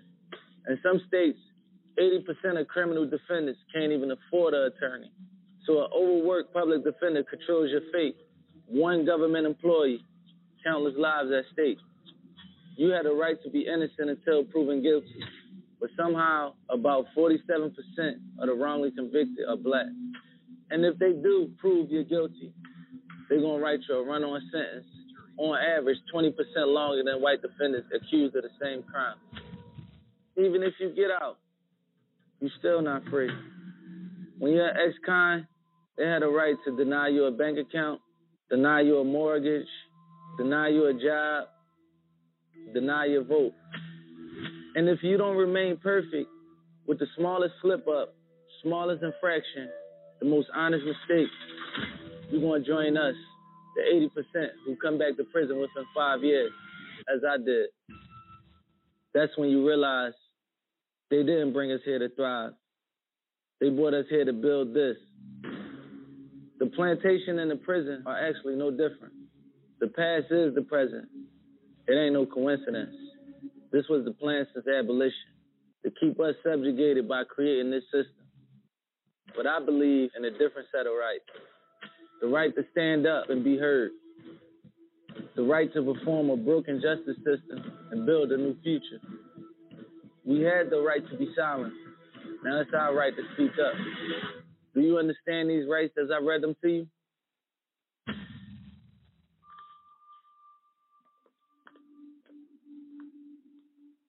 You must have thrown 1,000 pitches teaching him to hit a home run. Spent countless Saturdays running routes so he could learn to hit an open receiver. Endless afternoons teaching him how to hit the three-pointer. But how much time have you spent teaching him what not to hit? Teaching boys that all violence against women is wrong is one of the most important things a man can do. Learn how to start the conversation at teachearly.org. Brought to you by Futures Without Violence and the Ad Council.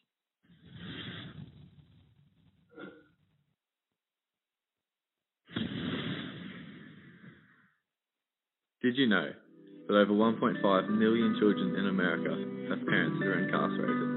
These children cope with the pain Through drugs, alcohol, anger, and violence. It is so important. It is so important for communities to provide preventative and intervention services. Don't make them do it alone. Become a part of the community. Become a part of the community.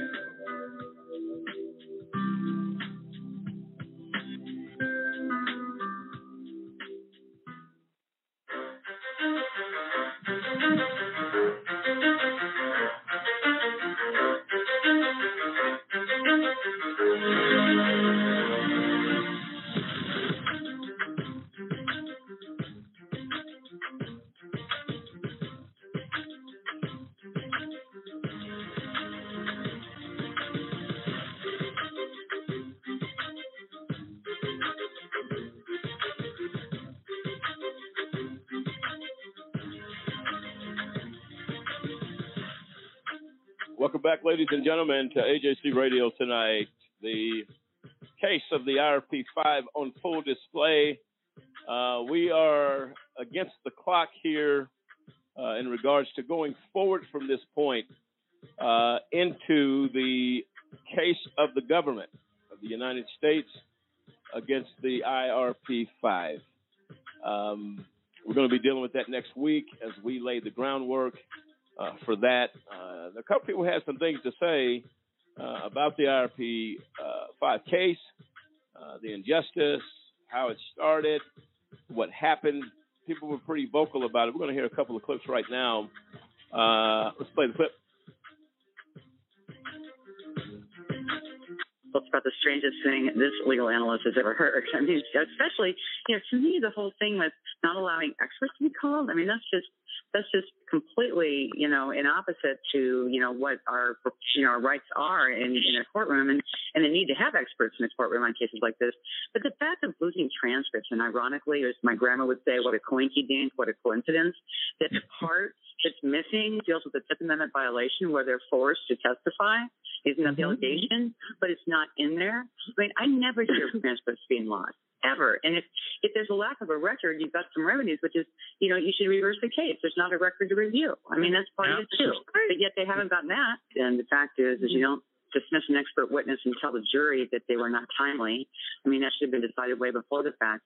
You created the crime. I mean, in a lot of ways. I mean, basically, what preceded the crime. I mean, it's just they weren't able to be debt-free because of what you did. And by the way, the prosecutors should never leak that there might be an indictment. That's all grand jury proceedings are supposed to be confidential. But then they basically put the accused in harm's way and set them up to be convicted and to not have that income. It's just, one of the things, is the prosecutor's job is to see that justice is done. Not to win at any cost, but to do justice. And that wasn't done here, that we know. I mean, I went to law school for years for this.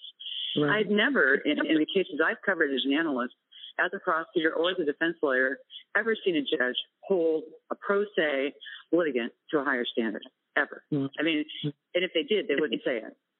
Because that's going to be trouble on appeal, too, for the prosecution.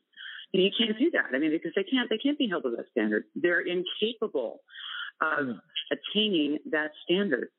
Just by virtue of the lack of training. I was just going to say, just take a look at the Oscar Pistorius trial as an example. They've had delays over there all the time with witnesses that can't get there just because they don't quite judge the day right. Cases have empty afternoons. You see, courts recess. The fact is that you have to work around people's schedules. I mean, and especially when the prosecutor says I'm going to take 3 weeks, not, a week and a half or 3.5 weeks. That's ridiculous. No fault of their own. They're penalized again. And that just shows prejudice, too, on the part of the judge.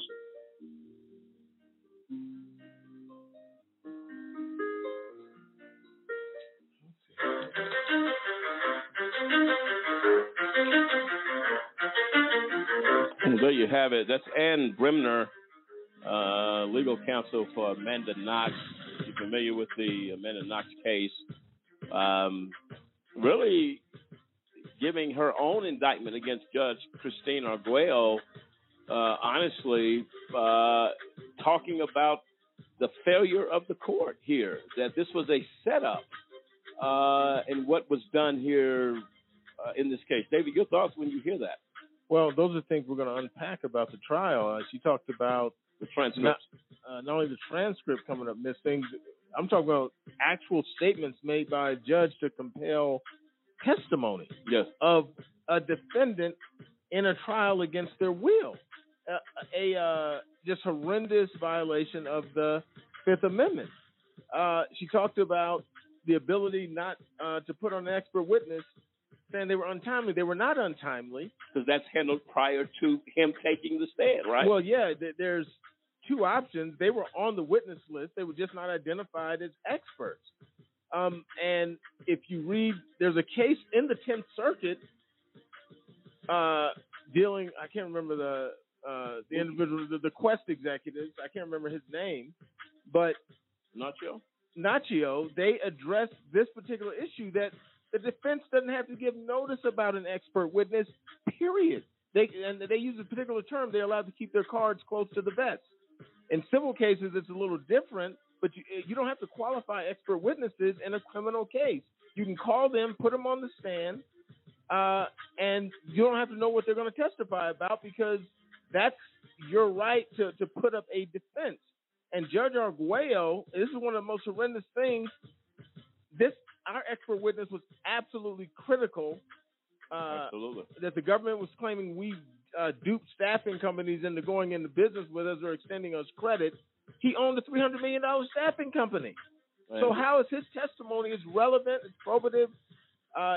His testimony would have been very beneficial to us. It also would have cleared up a lot of things for the jury, which both the judge and the prosecutor didn't want him testifying because it could ruin the prosecution's case. And it would avoid a conviction, I believe, with the level of expertise that witness and the staffing company would have given Eberelli. Is that correct? Right. And you're talking black defendants defending themselves with an expert. I'm sorry that it's Caucasian. That makes a difference on a mostly Caucasian jury for somebody to come up and be able to defend your position and say these guys did nothing wrong. He actually wrote letters to the prosecutor about our business practices were customary. The prosecutor didn't want to hear it. Look, I have to hang these guys. My job is to hang these guys and to obtain a wrongful conviction on them. He's not trying to hear from the expert witness that can prove our innocence. So he provided a letter to the government of the United States, Matthew Kirsch, John Walsh, stating that the actions of the IRP-5 were normal, right? Were protocol. And he actually said if we were guilty of a crime, he could point to 12 other or so individuals or companies that are doing the exact same thing we were doing. They didn't want to hear it. No, they didn't want to hear it. So you have a case here with the government of the United States giving information to prove the innocence, at least at a minimum, to cast serious doubt that any such crime that was alleged had no basis to stand on its own merit. Right, and when we dig into this case, we're going to read his letter on the air and what he sent to the prosecutor. We're going to get into some information we provided to the government in the form of a proffer that was completely ignored that showed just tons of evidence proving our innocence. They disregarded it all, shoved it to the side, cherry-picked the evidence to support their theory, and went after and obtained a wrongful conviction. Is any of that brought up at all in motions prior to trial? Well, it couldn't have been because the expert witness was excused during the trial process. Well, but they discussed, they had to dismiss the case or dismiss the jury and discuss the expert witness. Well, and we had to make arguments that she would not allow him. What was but we don't have time. We'll get into that next week, but we're going to get into that issue. I'm curious as to what her explanation was not to allow him to take the stand. Did he swear in? Yes. Swear in front of the jury? Yes. And then dismissed? He gave his name, and then the prosecution objected, and that was the last they saw him. Ladies and gentlemen, we're going to leave that as the cliffhanger for next Thursday. Judge Christine Arguello. We're going to pull the cover off of this judge. A judge laced with corruption. This is AJC Radio. The RP5 story continues next week. Good night, America.